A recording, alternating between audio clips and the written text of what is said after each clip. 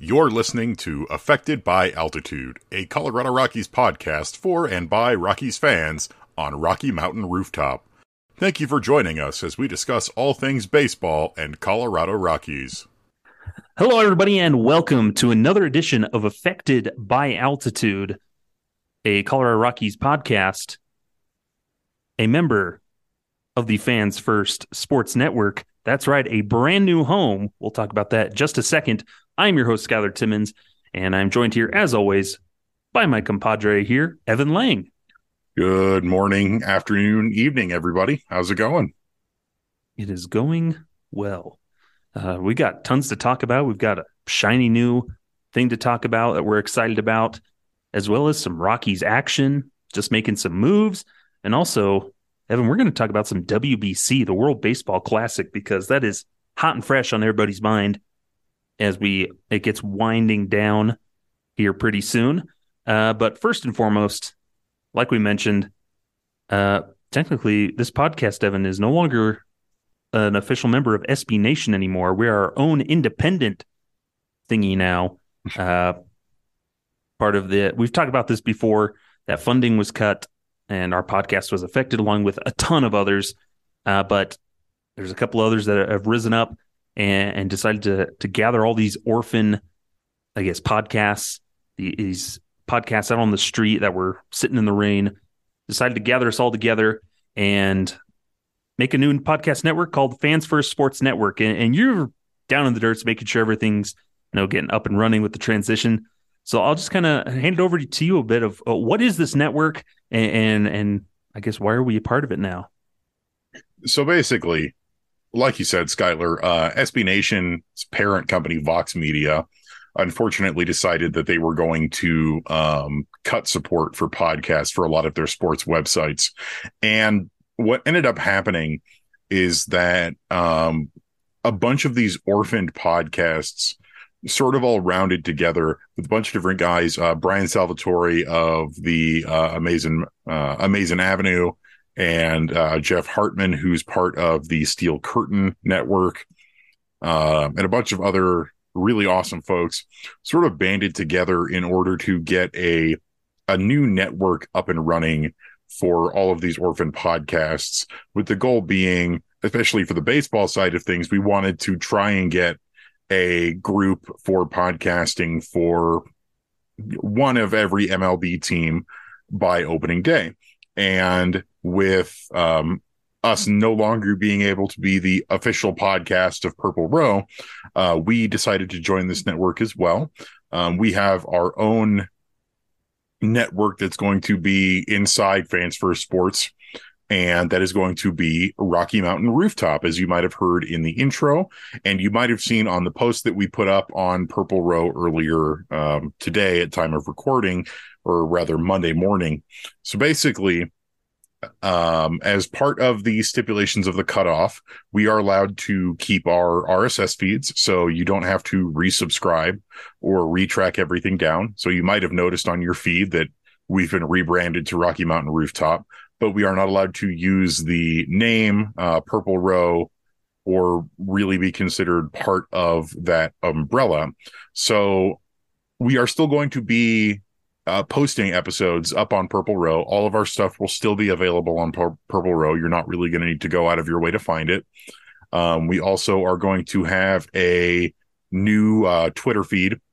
That Twitter feed is going to be at Rocky MTN Rooftop, where you can sort of find the all-encompassing stuff for this new podcast network. And then the Affected by Altitude Twitter feed at Altitude Effect is still going to be up and active as well. Affected by Altitude is still going to be our flagship show here on Rocky Mountain Rooftop, with the goal of having an episode up at least once a week. Your main hosts are going to be Skylar and I. We will occasionally be joined by other Purple Row members like Kenneth Weber, Mario Delgado, and anyone else who really wants to be a part of it.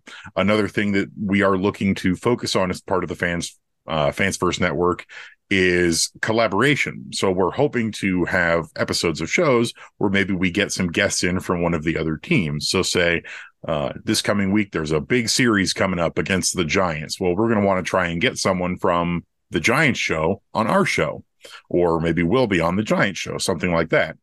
And we are also looking to set up other shows on Rocky Mountain Rooftop. We've got some ideas brewing.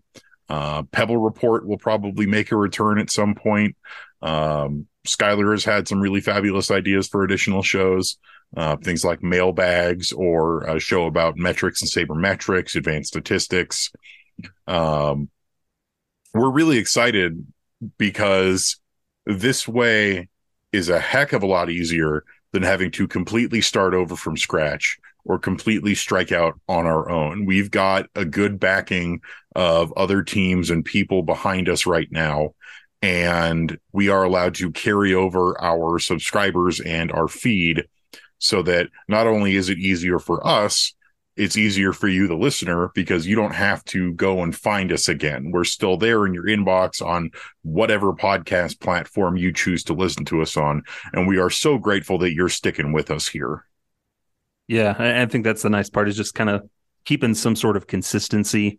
So it's not just, us striking out on our own, brand new game.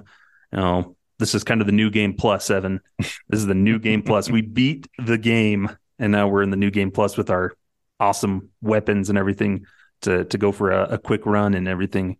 Really quick here, I just want to touch on, I guess we should explain why we decided to call kind of our network Rocky Mountain Rooftop. And we spent like a week or so, the two of us, thinking of this name, and kind of bouncing ideas back and forth, a lot of joke names in there. We tried to go with the off-brand Lavender Isle we mentioned. But then I think you mentioned, should we do something with Rocky Mountain?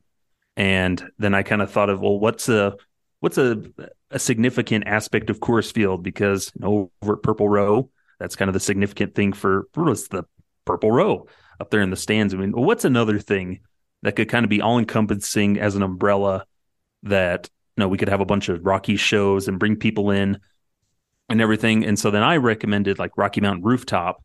And so those two ideas just kind of melded together perfectly, I think. And how serendipitous. And it got an awesome logo designed by one of the guys there in the FFSN, everything, making some great logos and everything. And I just figured that's kind of our idea here with Rocky Mountain Rooftop, is this place for kind of this collaboration. You think of the rooftop, the party deck at Coors Field. It's there, people to gather together and just kind of mill about, talk to each other, interaction. And I figured, hey, what great way to have a podcast network to then file all these shows under. That hopefully we can build out and brand out and have a lot of fun and grow this thing. And who knows, maybe one day this could just be our full-time job, Evan. And that would be really cool. Even writing for Purple Row, I wish was something that we could do as our full-time jobs. At the end of the day, what it really is for me and Skylar, for you as well, is this is something that we are really passionate about. And it's not something that we wanted to go away just because Vox Media decided that they didn't want to fund podcasts anymore. And that's absolutely their decision to do so. But it's also our decision that we can keep things going and remain dedicated to providing you, the fans, the listeners, with what I hope you consider excellent Colorado Rockies content. And again, thanks to David Stefano for designing our awesome new logo. And Skylar, Kenneth, Mario, all of you have been really great in sort of helping get Rocky Mountain Rooftop off the ground. And I am just really excited that we're able to keep pushing forward with this. Yeah, and I think the fun part is having more freedom now. It just kind of feels like, hey, we can being encouraged, we can do as much as we want now. We're not kind of limited to one or two things maybe, but we're in charge of this ourselves right now. And a special thanks out to our editor-in-chief over at Purple Row, Sam Bradfield, who has always been supportive of us with the podcast and having us on, and then just giving us the reins and saying, here you go. And we appreciate her and all her support and everything. It's just fun now to venture out. Kind of, we'll still be writing at Purple Row. We're still there. This is just kind of like the side independent project now. Yeah, and And Sam's been everything. absolutely wonderful through this whole process. Everybody over at Purple Row has been really, really great and supportive about this new venture of ours, and we are so happy to have their support. A big thing that I want to add is things are very much sort of under construction still. Mm-hmm. We're still figuring some stuff out, like where the YouTube versions of the show are going to be posted. They will still absolutely be posted, so you can either listen or you can watch the video version of the podcast. Trying to get some of the other social media stuff set up. Unfortunately, having to start from scratch on the Twitter feed for Rocky Mountain Rooftop. So if you want to go ahead and give us a follow, that'd be awesome. Tell your friends, tell folks who are interested in our podcast. And most of all, just sort of trying to find a rhythm. We'll test out some new shows. We'll do some interesting new things, and hopefully we'll continue to find awesome new ways to provide you guys with content. Yeah, and I'm always throwing out ideas. I've always got dumb ones come out, but hopefully we can all have a lot of fun and continue to build up the community, Rockies community of fans, and just have some fun together, beating up on the Rockies together because man, they are frustrating, but we love them still, so that's why we do this. And speaking of frustrating, why does everybody have back issues, Evan? this happened last year too, where at the beginning of the season, after like that first road trip, everyone had a bad back.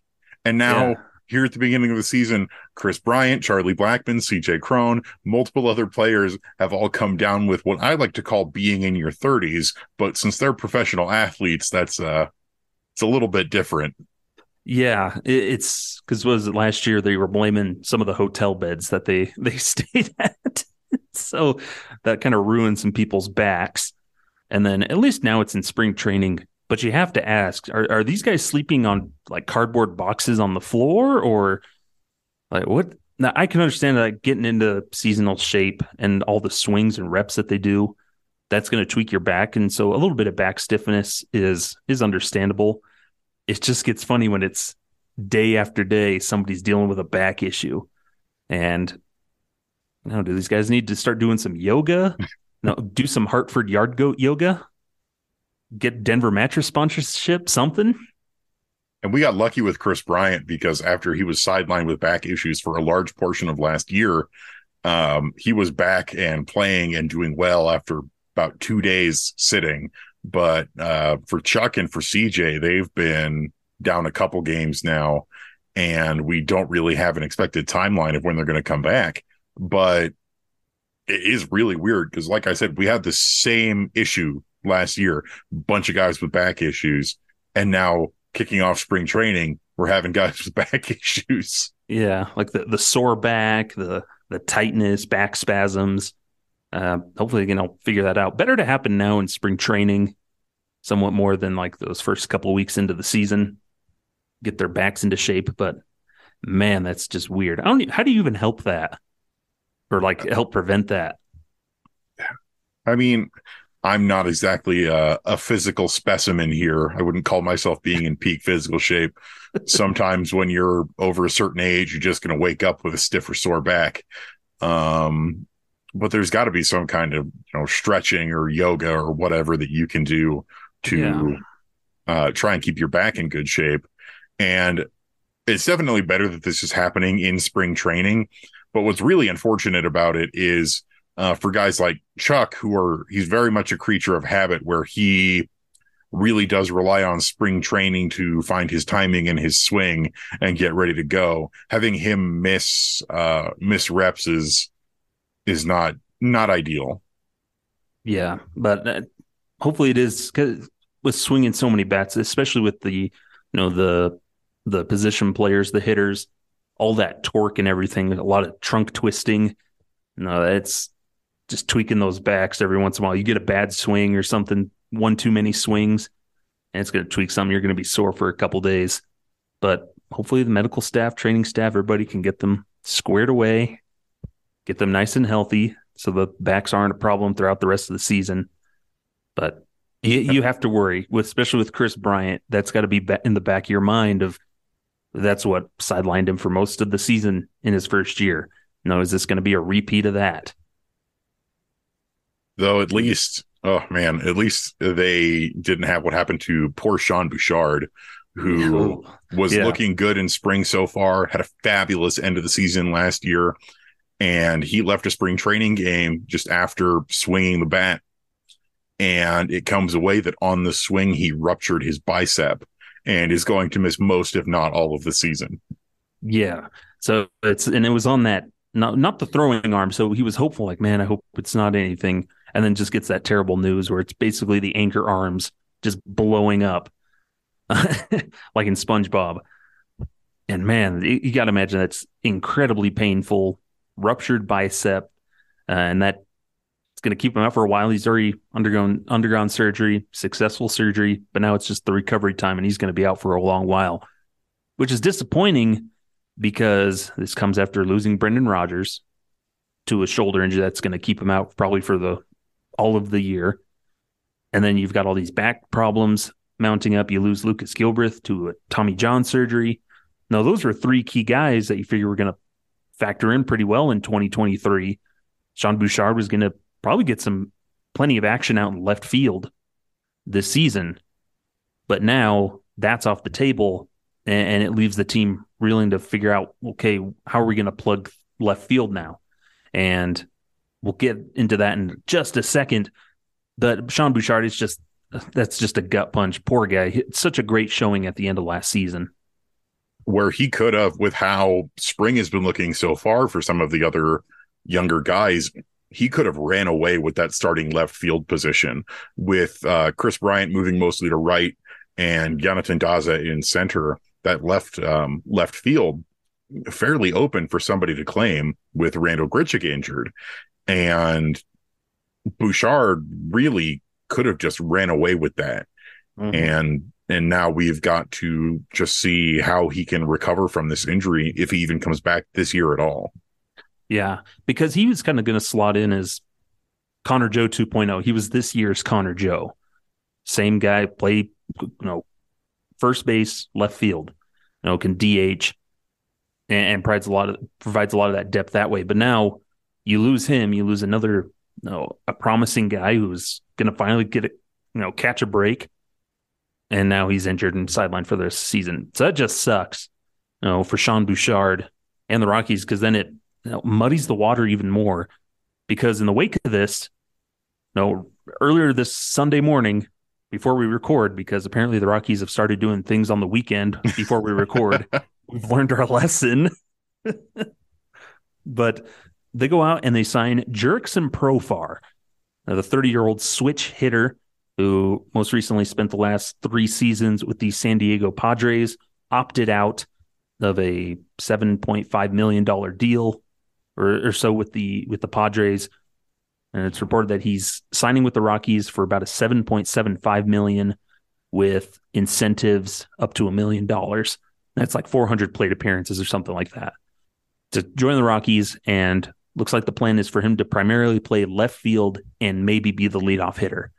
And we just saw him in the WBC with the Netherlands playing for Bam Bam Meulens, our hitting coach. But you've had some time to kind of mull this over most of the day, all morning, Evan. Where are you at here on this signing with Jurickson Profar? So when the news first hit, I really was fairly unhappy. Mm-hmm. Because you wouldn't be alone.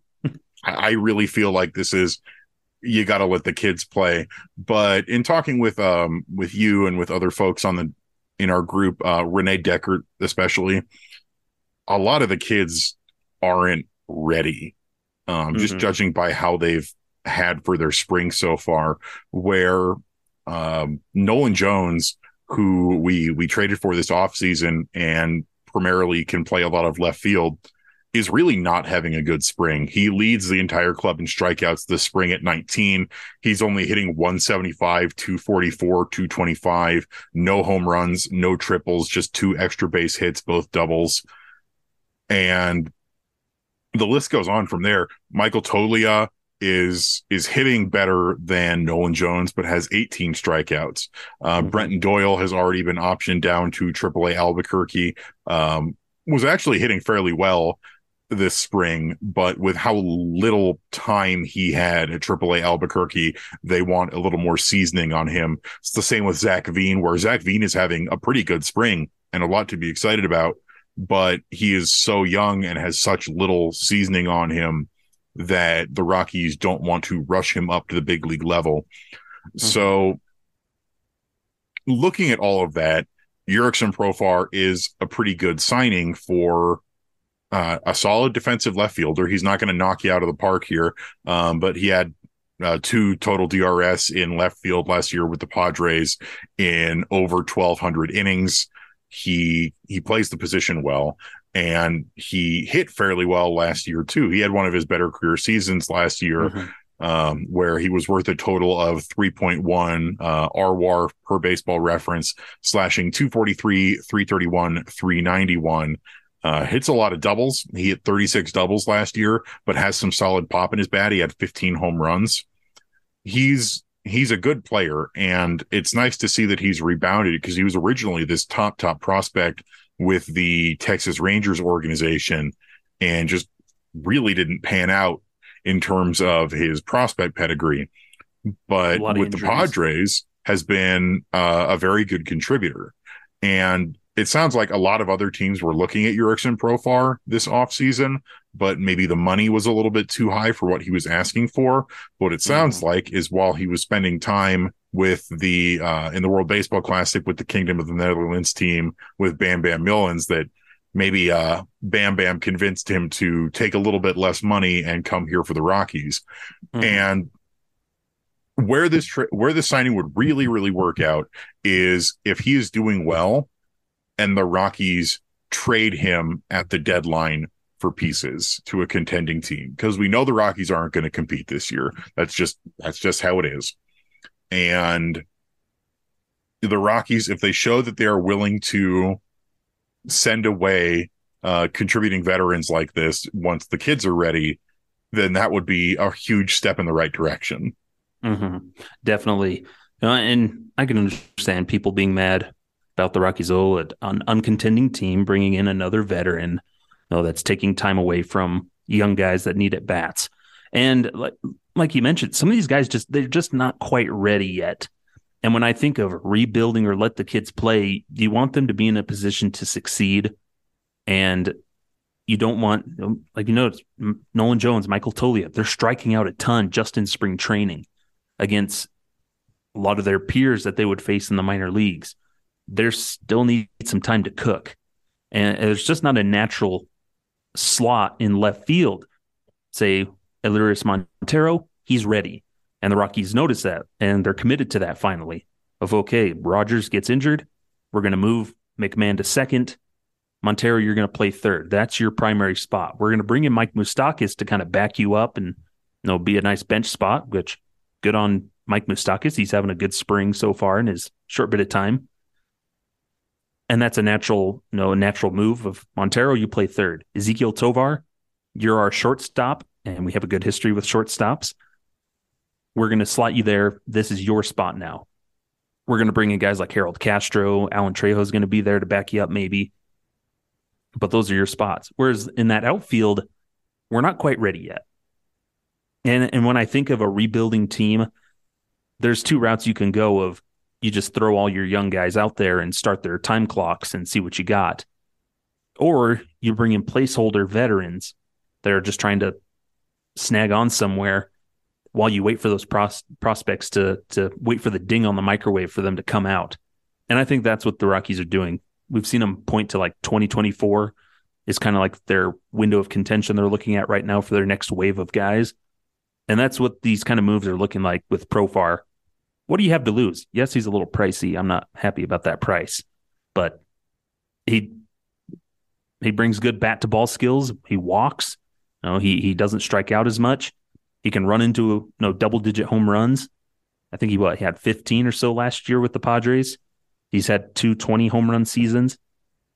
So the more you think about it, it's a move that makes sense. You may not be happy about it, but if the goal is to win as many games as you can, I think that's the biggest move of all. The Rockies are trying to avoid losing 100 games, is what some of these moves look like. Is if you look at it in that respect, the Rockies are terrified of losing 100 games.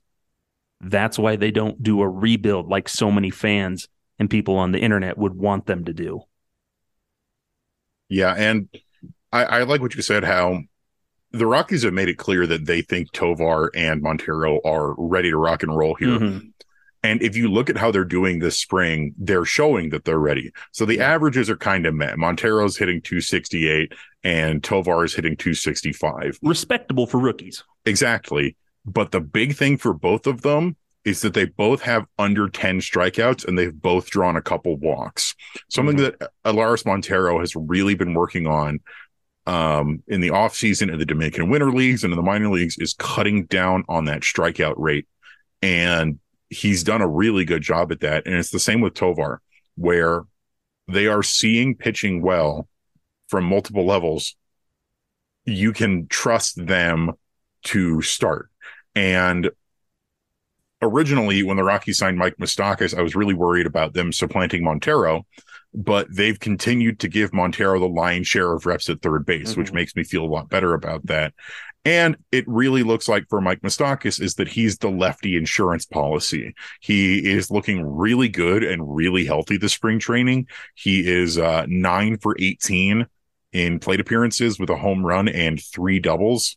So he's hitting 500, 833 with an OPS of 1.333. He looks healthy, which he hasn't been in a couple years with Cincinnati, and he can slot in multiple places. So if Montero needs a rest day, that's what Moustakas is for. If CJ Cron needs a rest day, Moustakas can play first base. He can play DH. And he also represents the same thing with Profar of you can, if he's contributing, sell him at the deadline for additional pieces.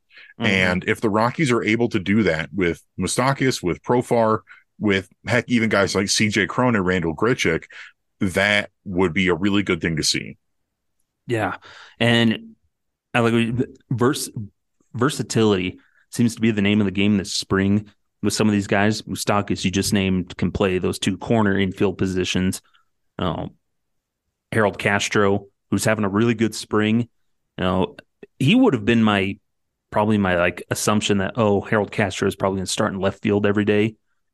But now they get Profar, who has a little bit better bat, can get a little bit more pop out of him. And Castro slots into that super utility who can play anywhere and just get some base knocks when you need him. Castro can play every position. Profar can play not as well anymore, but both middle infield. He's played first base, can play left field. And the Rockies are going to give their veterans more days off earlier in the season. So there's just going to kind of be this rotation of guys throughout the roster. And who knows, maybe he pays off if he puts up, 15 home runs. We'll take 12 home runs or something. I think there's some projections saying about a baker's dozen home runs or so. Yep. I'll take over 10 and consider that a success. Yeah. And he's a good bat to ball. Those gaps at Coors Field. Evan, you got your computer. What is Profar hitting at Coors Field? You can look that up here real quick, but yeah, let's find out. But there's this whole thing. Feel bad for Cole Tucker. I think he's kind of the odd man out now of heading down to AAA Albuquerque if he decides to stay with the team. But then this raises this question of what do we do with Randal Grichuk, who had that surgery with the hernia. He's starting to do full workouts now, but from what it sounds like, he'll be back about mid-April. What do we do with Randal Grichuk when he comes back? That's the question I have in about a month's time. I mean, ideally, trade him, but I don't know if anybody's going to want him coming right off that surgery. Yeah, that's the problem. It's tough. The bilateral sports hernia is something that he's dealt with earlier in his career, and it sort of popped back up this offseason. Honestly, it would have been nice if the Rockies had dealt Grichuk last season or during this offseason before that popped up, when he had about as much value as we were probably going to get out of him, because now he's going to need to play to recoup value. He's a free agent at the end of the season. Honestly, my guess is that Grichuk might be released at some point this year. Maybe, yeah. Depending on just how folks are playing. But to get back to it, Jurickson Profar, in 65 plate appearances at Coors Field throughout his career, it has a line of 250, 281, 333 with one home run and two doubles, 3 walks, 14 strikeouts, 3 RBI, and a stolen base. So not like knocking your socks off, but a respectable bit of hitting for 65 plate appearances at Coors Field. I think he'll do just fine. He has more home runs at Coors Field than Chris Bryant and Mike Moustakas combined. How do you like that stat? Oh, that's brutal. But the last thing I'll say here is positional versatility, like you said, is going to be the name of the game. And how I am projecting the opening day lineup right now is that for the bench, 3 of the 4 guys are multi-position folks, where Brian Serven, the backup catcher, only plays catcher. But my thoughts on what the bench is going to look like is it's going to be Mike Moustakas, first, third DH, Alan Trejo, third, second, short, and Harold Castro, outfield, infield. Mm-hmm. Yeah, Harold Castro plays anywhere and everywhere except for I'm sure he can play catcher if we need him to. He's even pitched. Yeah, coming in late in the game, we'll need him. Cole Tucker, though, side note, Cole Tucker wants to pitch. That's on his baseball bucket list. And he has come to the right team to do it if he's on the roster at some point this season. He's got a good arm. Maybe he should just convert. Plenty of pitchers are former infielders. If you remember Michael Givens, he was originally a shortstop. Mm-hmm. Yeah, like just telling Cole the bat's not working. Just start pitching, dude. You might have some more life. Inverse Charlie Blackmon, who was originally a pitcher. Yeah, it can work. But so yeah, we'll go ahead and wrap it up on this half here. But that's kind of the thing. Jurickson Profar. It'll be interesting to see if he can lead off and be a good contributor. Might turn into a good move depending on the results of it and what can come out of it. But as always, I think you and I we're always going to root for guys that put on a purple uniform. We're going to root for them to do well for the team. Absolutely. And I've always liked Jurickson Profar. I wasn't sure if I would want him to be on this specific team, but with how things have shaken out, I don't know if it's the right move, but it is a move that makes sense. The Rockies pick up free agents like you go to your grandma's house and look in her candy drawer, and the candy has been there since 2015. So it would have been good back then, but it's not as good now. But you're desperate and you're a little kid and you want some candy, so you'll take it and take your chance.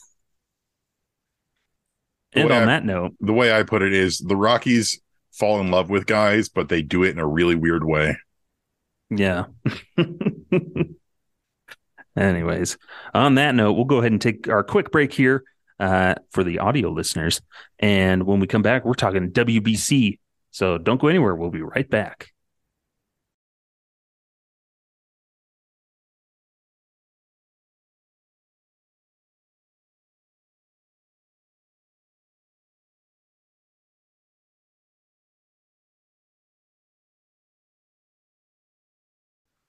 Welcome back here to Affected by Altitude. Thanks for sticking with us.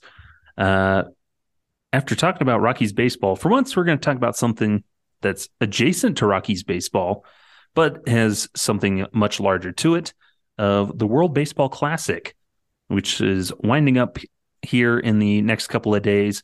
They're in the semifinals right now. The day that we're recording is Team USA versus Team Cuba. Not since 1962 has there been such anticipation about an interaction between these two. And then on Monday, it'll be Team Mexico versus Team Japan, which that's an exciting game. But I think Japan has that one in the bag. They're going to be a tough one. And then the finals will be whenever after that, like Tuesday or Wednesday, probably. I believe it's But Tuesday. yeah, so something like that. They're winding down here. But first and foremost, Evan, I guess at the top of our minds, how about that Team USA win over Team Venezuela in their quarterfinal on Saturday? Oh, that was such a good game. It was really crazy because it started off with Team USA surging to a 3-run lead in the first inning, and it felt like, uh-oh, this game's going to be a little bit lopsided. And then Venezuela regained some ground, and there was a good little bit of back and forth until the fifth inning. And in the fifth inning is when, unfortunately, things did not go so well for Rockies closer Daniel Bard, who failed to record a single out, and ended up loading the bases for Venezuela to take the lead. It was not a good outing for Daniel Bard, and I will defend him a lot because prior to the World Baseball Classic, he had only thrown 3 innings and looked okay, but was still trying to find his stuff for the season. Mm-hmm. He played in the first game of the tournament, like Kyle Freeland did, and only had total of 2 innings the entire tournament so far up to last night. Oh yeah, he pitched against Team Mexico and got beat up, and then had a good outing against Canada. I think it was Canada, something like that, and then this rough outing against Venezuela. So 2 bad, 1 good. But the big thing about last night for Bard is that the lack of work really shows, because Bard is one of those guys who's got to work up to finding his release points and finding his velocity. So because he's pitched so little, he can't pump up his velocity. He was maxing out at maybe around 96 yesterday, which we know that he can hit like 101 when he's got his full stuff on.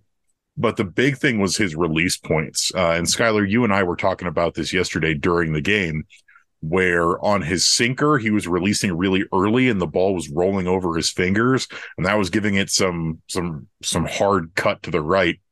And then on his slurve and his slider, he was releasing really late. And so he really didn't have any effective control. And unfortunately, that led to a messy inning that was, encapsulated by him hitting Astros second baseman Jose Altuve that ended up breaking Altuve's thumb. Yeah. So some good came out of it.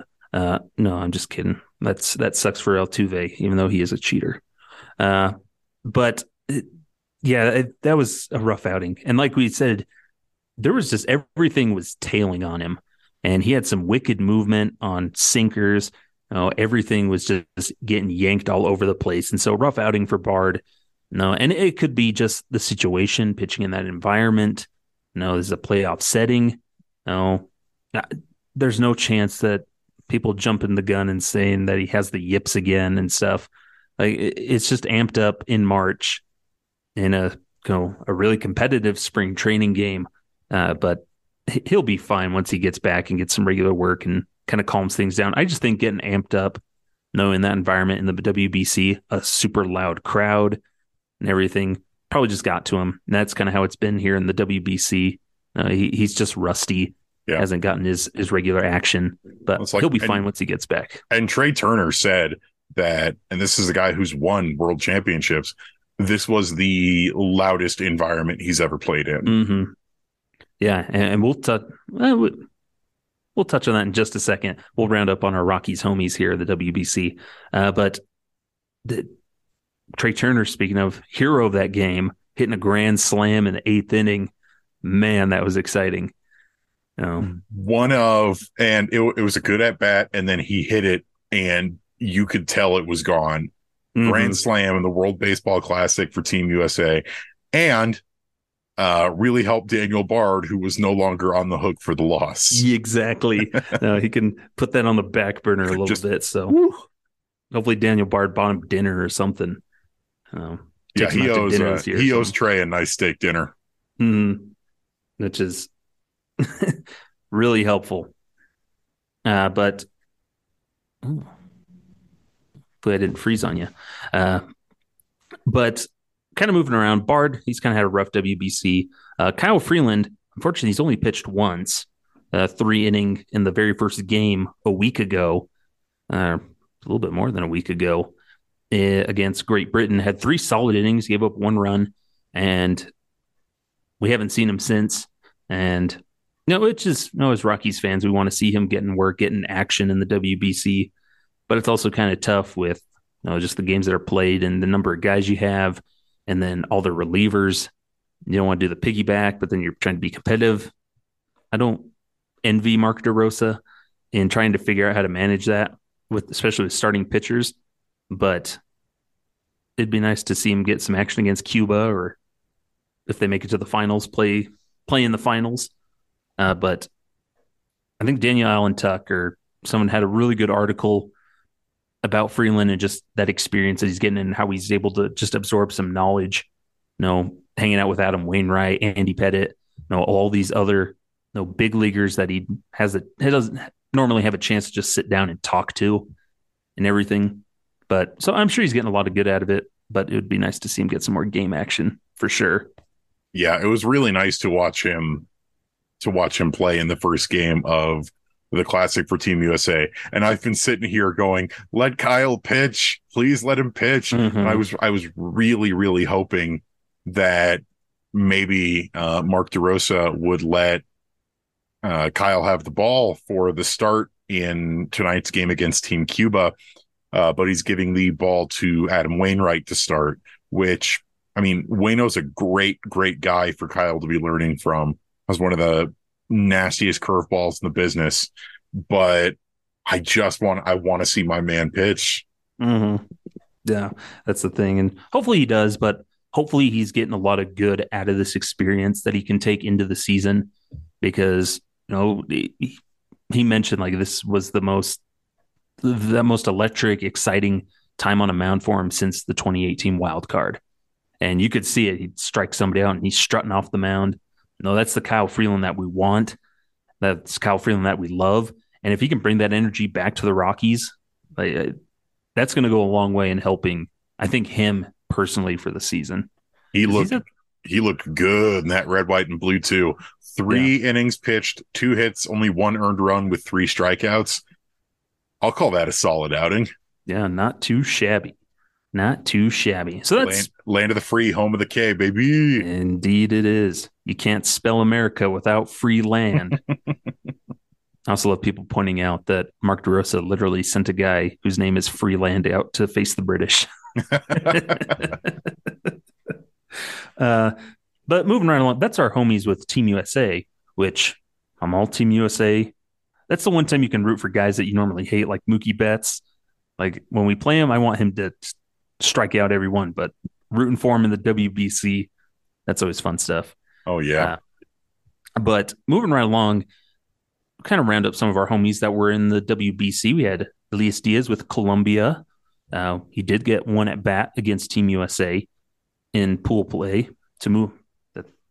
They knocked out Colombia to move on, but he had a decent little outing with Colombia. He now just falls in right under the gun with Profar out in the Netherlands. And then Rockies, I guess, prospect farmhand Michael Peterson was with Great Britain, and there's a cool article from, was it Manny Randhawa, talking about him punching out Nolan Arenado with the high heat. So that's cool. Then one of those lesser knowns, but good for him to get some of that action for Great Britain. I want to touch on that. How cool for them. They got a historic win. They've qualified for the next WBC and trying to build a program for Great Britain and everything. Just a cool story and everything all around Great Britain. A big thing that I've really, really liked about this tournament is some of these teams came into it, they're not expecting to win. Mm-hmm. Like Great Britain or my boys, the Czech Republic. The goal is to build the baseball programs in their country to mm-hmm. increase the popularity of baseball in their countries, and so that they can win in the future. And they've done such a good job at it. Czech Republic was electric to watch during this tournament, and the camaraderie that they've developed with Team Japan and mm-hmm. the amount of international attention that they got was incredible. Mm-hmm. And that's what makes tournaments like this great. Yeah. You've got your powerhouses like Dominican Republic and Puerto Rico, USA, Japan, but then you've got teams like the Czech Republic and Great Britain that were fun to watch, despite, I don't want to say it, not really standing much of a chance to win the tournament. Hmm. But both of them now automatically qualify for next year. And Exactly. that's so cool. And it's been so cool to watch guys who normally wear Rockies uniforms go out and play for their countries. Elias Diaz, representing Team Colombia, had an RBI double that was really crucial in their win against Team Mexico, Hmm. where Colombia upset Mexico, and Elias Diaz was a big part of that. Yeah. Or you have Jhoulys Chacin, who's pitched for Team Venezuela and been pretty solid despite retiring from Major League Baseball. Hmm. What great irony would it have been if Jhoulys Chacin had come in and given up the Grand Slam? I was thinking about that, like, man, how ironic and just unfortunate that would be for just Rockies fans. See, that would have made me sad, though. I know. It's so ironic, though. But unfortunately, it wasn't Jhoulys Chacin. But yeah, you mentioned some of those old friends. Jhoulys Chacin was with Venezuela. Um, Joshua Fuentes' cousin plays for Team USA at third base. And Adam Ottavino with that wicked slider. Man, I miss him. Also into the bullpen for Team USA. And Ryan Castellani with Team Italy had some action there. Old friends around league. And man, I tell you, I've mentioned this before. Man, it just makes me sad watching Arenado make plays, just because I miss seeing that all the time. Yeah. And It's nice to be able to root for him, though, in the yeah, World Baseball Classic, yeah, because I will never root for the Cardinals in a million exactly. years. But Yeah. now I can go, yeah, Nato. And what's been really cool also is a lot of teams have former Rockies in their coaching staffs, Mm-hmm. where or former or current Rockies coaches, where Team Netherlands, where Jurickson Profar was playing, their manager is Hensley Bam Bam Mullins, our current hitting coach. The bench coach for Team Mexico, on which Alan Trejo was playing, is Vinny Castilla. The first base coach for Team Canada was Larry Walker. Mm-hmm. Just it's so cool to see all of these Rockies represented on such a large scale. And it's such a bummer that Herman Marquez was not able to go play for Team Venezuela, because I Mm-hmm. would have loved to either see him last night, or if Venezuela had advanced, there was a chance that he could have gotten to pitch in the finals there, Mm-hmm. or semifinals rather.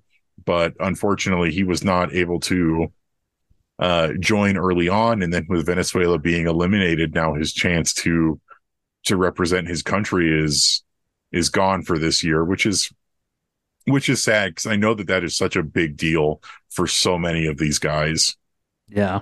No, and speaking of this wonderful opportunity, no, kind of burying the lead, but Alan Trejo with Team Mexico, a Mexico team that's been doing really good.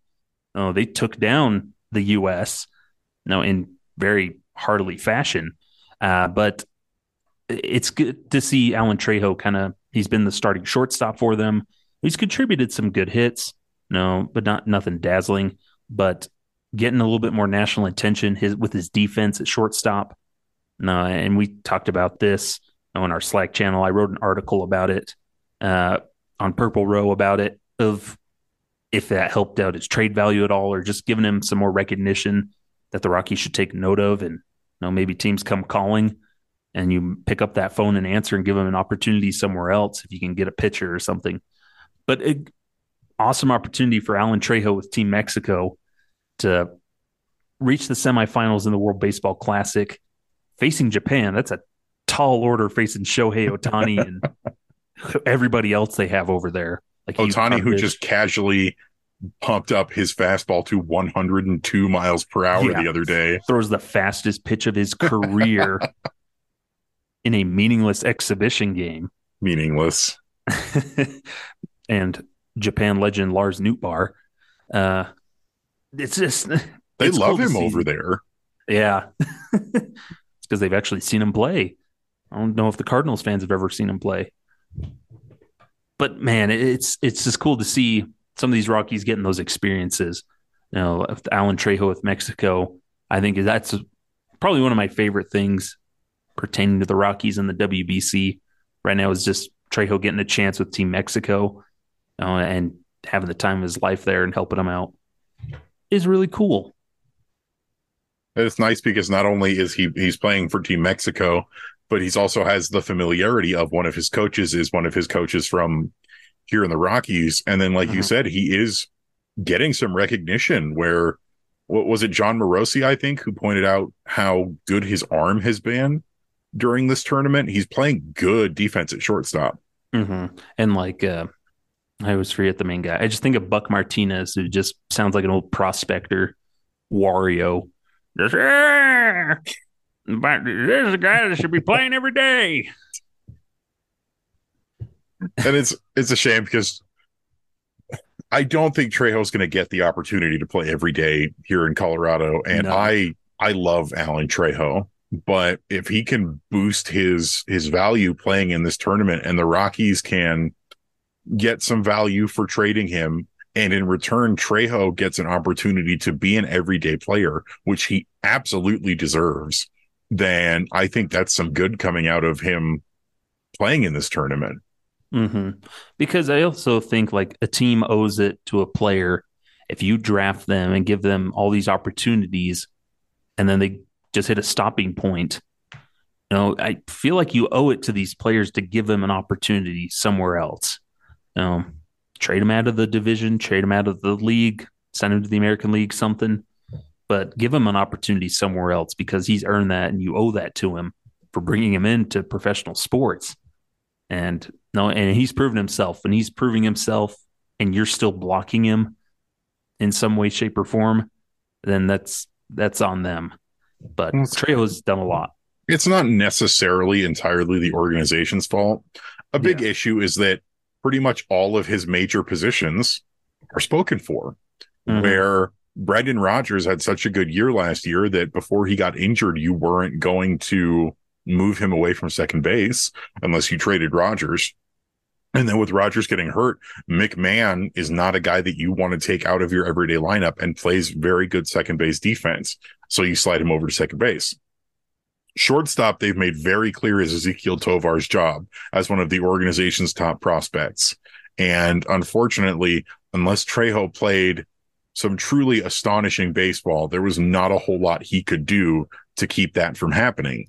The Rockies and baseball media are incredibly high on Tovar.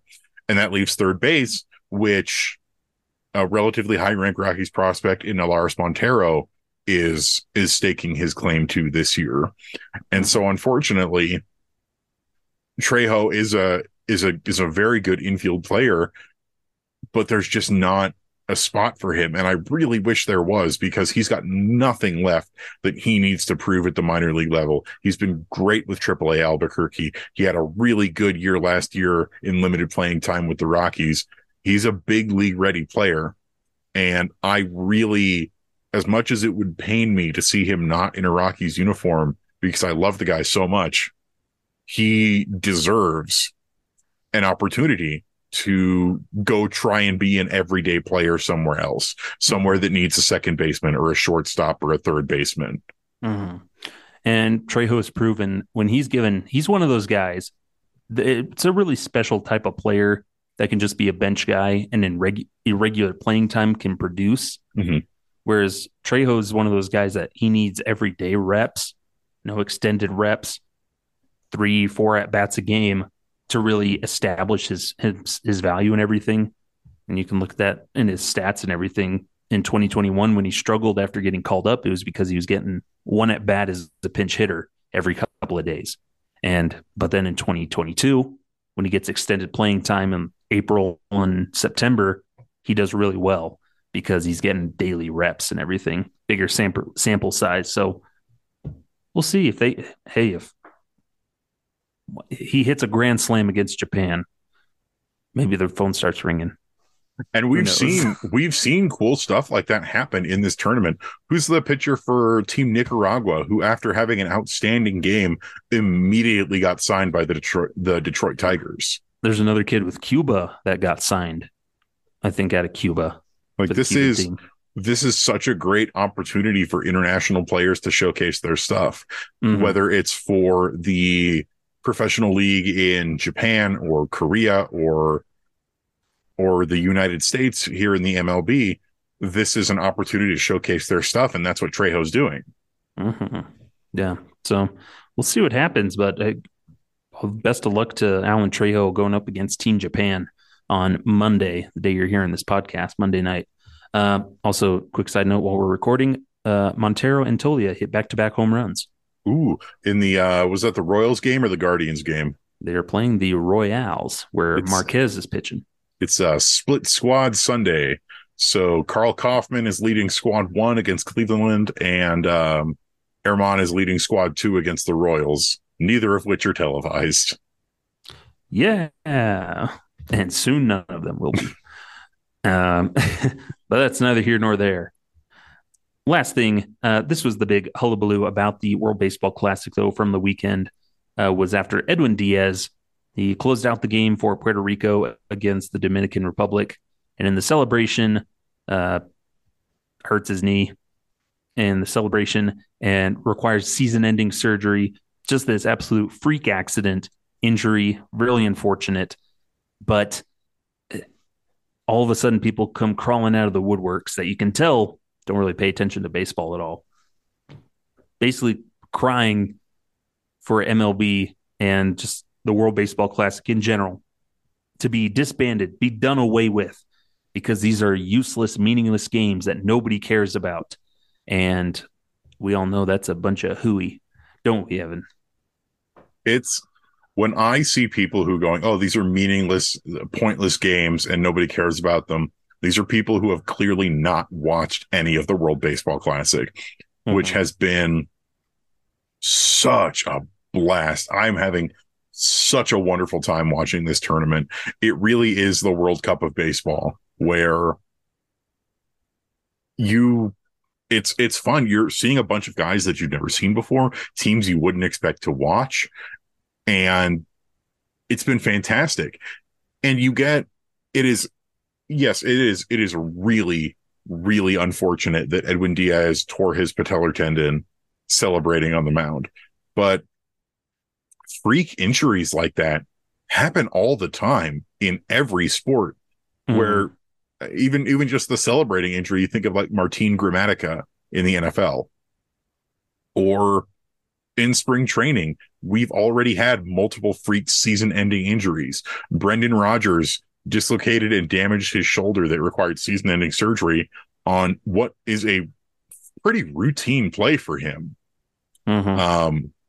We talked about earlier, Sean Bouchard just swinging the bat ruptured his biceps. We had Gavin Lux of the Dodgers. He tore his ACL, but no one's coming out of the woodworks going, cancel spring training. These are meaningless games anyway, because that's a ludicrous proposition.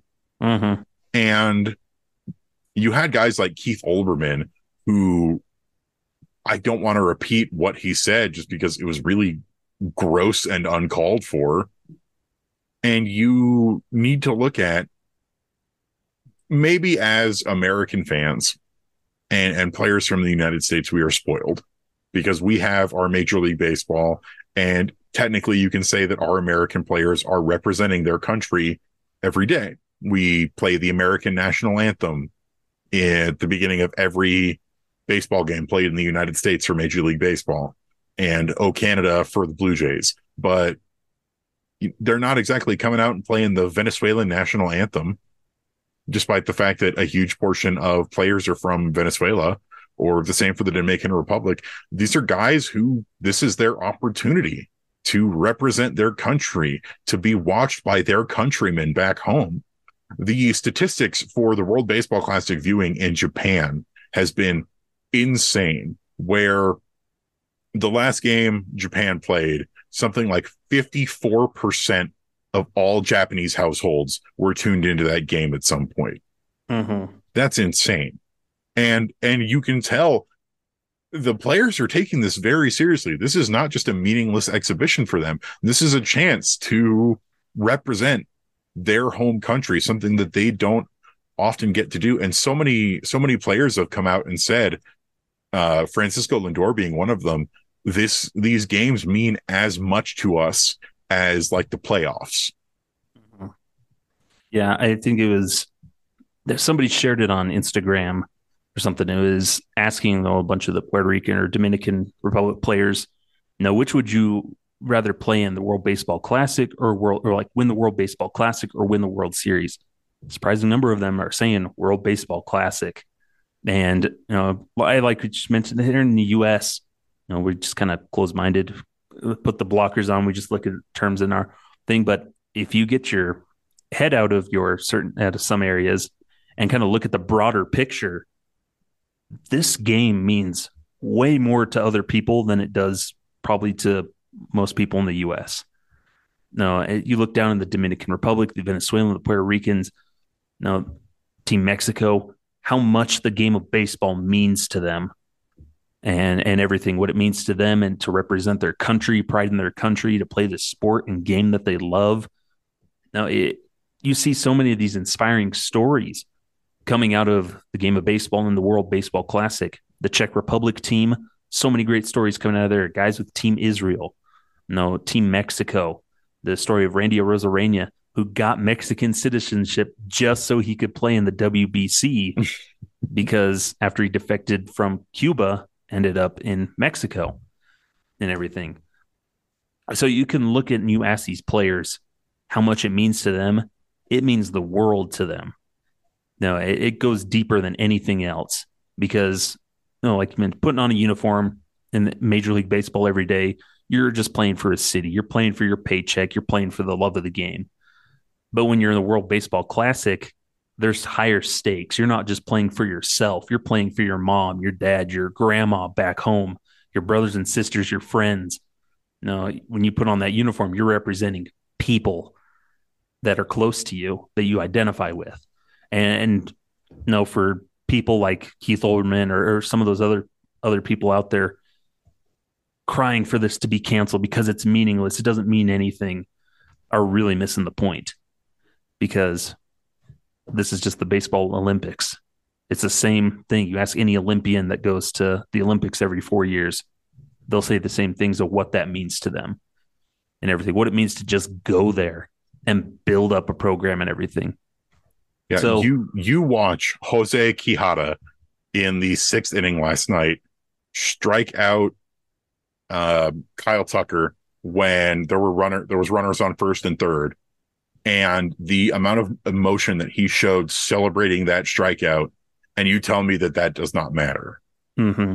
You look, even the guys at Team USA, I love that. Mookie Betts, Mike Trout, I think is going to help a lot for the Team USA in the coming years. Seeing how happy he is and how much fun he's having playing in the WBC with Team USA, that's going to go a long way. JT Realmuto saying, I can't imagine somebody wanting to stay in spring training and not come to this. Or even Lance Lynn celebrating his pitching. Trey Turner and what he said about his Grand Slam and how important he felt that Grand Slam was. And it just drives me crazy that there are people out there not recognizing how important this is to these guys. Mm-hmm. Yeah. And you think of Miami Park down in Miami, that place is sold out throughout the rest of this thing. Every seat's filled. There's no, if it doesn't matter to anybody, if they're meaningless, why are they having sellout crowds? Why are they so loud? Why are normally reserved players from the U.S. showing emotion that they probably never do during the regular season? Like, go back to Mike Trout. He's usually kind of a reserved guy, a nice professional. He does his thing. To see him jumping up and down, celebrating out of a dugout after a grand slam, that's incredible. Guys like Nolan Arenado is a fiercely competitive guy, and you can tell that he is taking this tournament very seriously. Yeah, I think back to the last WBC, head first slide into first base for Nolan Arenado in a meaningless game in March. It means way more than so many people can comprehend, and it's sad because these are really fun games. Yeah, if you're not watching, you're missing out. Yeah, and this is baseball at its best. It's really funny that you bring up the stadiums because it's both Miami at Marlins Park or Lone Depot or whatever it's called, and Chase Field in Arizona. We see those stadiums during the regular season. Yeah, there's They are nobody. not that full. They are dead quiet. And to see these stadiums absolutely packed with fans going bonkers over the baseball being played is not something we normally get to see. Mm-hmm. And it's fun. Like it brings an energy into the game that the guys can thrive off of on the field, the fans that's watching at home, and the fans there in the stadium. It's just a crazy, wild environment that showcases the game of baseball better than I think Major League Baseball does sometimes. But it's a shame that it's only every 4 years, hopefully. It's only 3 years till the next one. They decided to do the next one in 2026. Nice. It's because I think they're trying to get another one in because of how messed up it all got with COVID and everything. Because we were supposed to play in 2021 because the last one was in 2017, but then things just fell apart due to the pandemic and lots of other stuff. Mm-hmm. Can you imagine if Team USA, if they managed to move on, win this thing and win it again, what that will do for the team in the next couple of years, how even more stacked it could get, because it needs pitching and you need some of those superstar pitchers. You need some more pitching. Yeah, it was really sad because Clayton Kershaw wanted to play, but insurance problems. The insurance wouldn't cover him to go play for this, which is so sad. Weird. Because I think it should be that everybody who wants to play in this should have that opportunity. Mm-hmm. And I'll do you one better is I think I saw this on Reddit and it sort of got spread around is that the suggestion that everyone who participates in the World Baseball Classic should be able to wear a patch on their jersey or a helmet decal of their home country that they played for.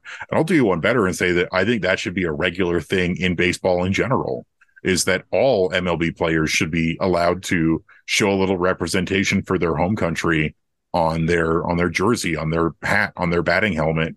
They get to do it in the NFL recently, and I think that would be great. Yeah, but all in all, I'm going to be sad when this is over. It's been a ton of fun, but what a great way to just showcase the game of baseball on a world stage. When people in the U.S., we usually hear them poo-pooing on it. Oh, it's boring. And foosball. It's all about them foosball, Bobby. Most fun I've had watching baseball in March in a long, long time. Yeah. But so it's definitely worth it, even with the injuries. You ask those guys that get injured, if they ask them if it was worth it, they'll say, heck yes. Edwin Diaz already said it was worth it. Yeah, it's worth it. It's great for the game of baseball. But unfortunately, neither of us will ever be in the WBC, but that's okay. Yeah, maybe we'll get to cover it more in depth someday. But that's going to do it here for this edition of Affected by Altitude. We appreciate you joining in with us this week, as always. Evan, where can the folks find you? You can find me on Twitter at Evan_Lang27. I would love to hear from you. You can also catch my work over on purplerow.com. I write the Thursday Rock Piles, except for this last week, where Skylar very kindly stepped in for me because there was no way I was getting that done in time. And you turned out a great article on that. You can also find this podcast, the official Affected by Altitude Twitter account, which is at Altitude Effect. And if you would be so kind as to go to the new Rocky Mountain Rooftop Twitter account, which is at Rocky Mountain Rooftop, that's spelled at ROCKYMTNROOFTOP, give us a follow. That's where you will get all the updates about Rocky Mountain Rooftop stuff and any new shows and Affected by Altitude stuff that will be coming along. Yeah, we'll leave all those links and connections down in the description of the video and the podcast. So go check those out. And then for me, you can find me on Twitter at sideline_crowd. And then I write those Wednesday rock piles and filling in everything else. Follow his Twitter for the memes. They're good memes. When I come up with them. It gets tough sometimes. But yeah, again, we appreciate all you sticking with us. Exciting new horizons here as part of the Rocky Mountain Rooftop Network, which is an affiliate of the Fans First Sports Network. So exciting stuff to come, and we look forward to just sharing it all with you in the coming days and weeks and months and whatever happens. Hopefully years. Yes. When we're 45 years old, and like we'll make us older, 95. I was going to say, I'm not that far away from 45. Let's not get crazy here. When we're 95 years old and the Rockies are on the cusp of making it to the postseason for the first time since 2018. That's that's mean. That's a sad dystopian future. But it's possible. By the time I'm 95 years old, the Rockies will have won a World Series. I'm going to say that right now. Maybe. Anyways, we're going to close this thing out before we abruptly end the show again on our recording. And so, Evan, as always, thank you for joining with me, and we'll see you all next time here on Affected by Altitude. Evan, hit him with it. Farewell. We finished the podcast without getting abruptly cut off by Zoom.